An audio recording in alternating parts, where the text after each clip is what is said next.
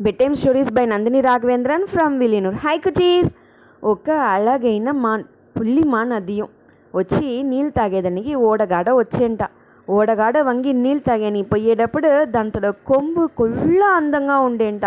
అట్లే మరంలో ఉండే కెలమారి దాంతో కొంబు కూడా కెలకెలగా ఉండేది చూసి ఆనందంలో అట్లే వేడి చూస్తా కూర్చుని ఉండేసంట. కాలి మునిచి కూర్చునేప్పుడు మన కొంబు ఎంత అలగా ఉంది, చూసేందుకే మనం ఎంత అందంగా ఉండేము, మనందా ఉండేది ఇంట్లో అందమైన అట్లానేసి మనసులో తలుచుని కూర్చుని ఆ ఓడల ఆ నీళ్ళ దాన్ని ఉరువాన్ని చూస్తా కూర్చునేంట. కూర్చునేప్పుడుదా చూసేంట దాంతో కాళ్ళు ఒళ్ళిగా కుచ్చిగా ఉండేంట, ఒట్టి ఎలుంబు మాదిరి ఉండేంట. అది చూసేప్పుడు మన ఇంత అలగైన అద్భుతమైన కొమ్ములు ఉండేటప్పుడు ఇంత అసింగమైన కాళ్ళు ఉంది అట్లా అనేసి నొందునేంట.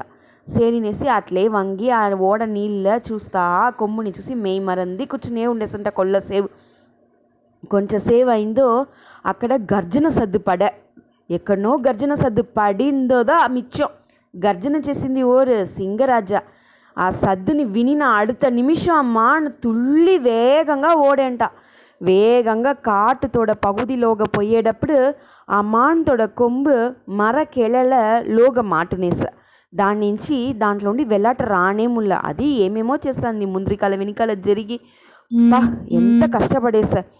సింగం వేసినోనేసి ఒక సైడ్ భయం, ఈ మరంలో మన కొంబు మాటునేసని ఏదో కొంబుగా అయ్యేసినోనేసి భయం.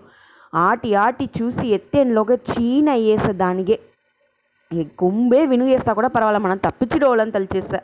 ఆ నిమిషందా ఆ కొంబే వినిడోళ్ళని తలిచేటప్పుడు ఇంత అలగైన కొంబుని విడ మనం మోసంగా తలిచింది మనతోడ కాల్దా ఆ సింగం ధర ఉండి మనని కాపాడింది. అయితే మనమే మన కాల్ని అమ్మారు తలిచేస్తుంది అట్లా అనేసి దానికి పురుంజంట. దాని వెనగదా వెలాట చూసేంది అలగా ఉండే విషయం కూడా లోగా వచ్చి మోసంగా ఉండవచ్చును. లోగా మనకు మోసాన్ని తలిచే విషయం వెలాట ఎంతనో అందంగా ఉండవచ్చును. అట్లానే విషయం దానికి పురుంజంట. ఓకేనా కుటీస్, మనకెప్పుడుమే ప్లస్ మైనస్ అన్నీ సరిసమంగా ఎత్తుకోవాలి. అది ఉడిచేసి మైనస్ ఏమో దాన్ని మట్టు తలిచి అచ్చచ్చో మనకు మట్టు ఈ మరి ఉంది అని తలీనే కూడాదు. ఓకేనా, గుడ్ నైట్.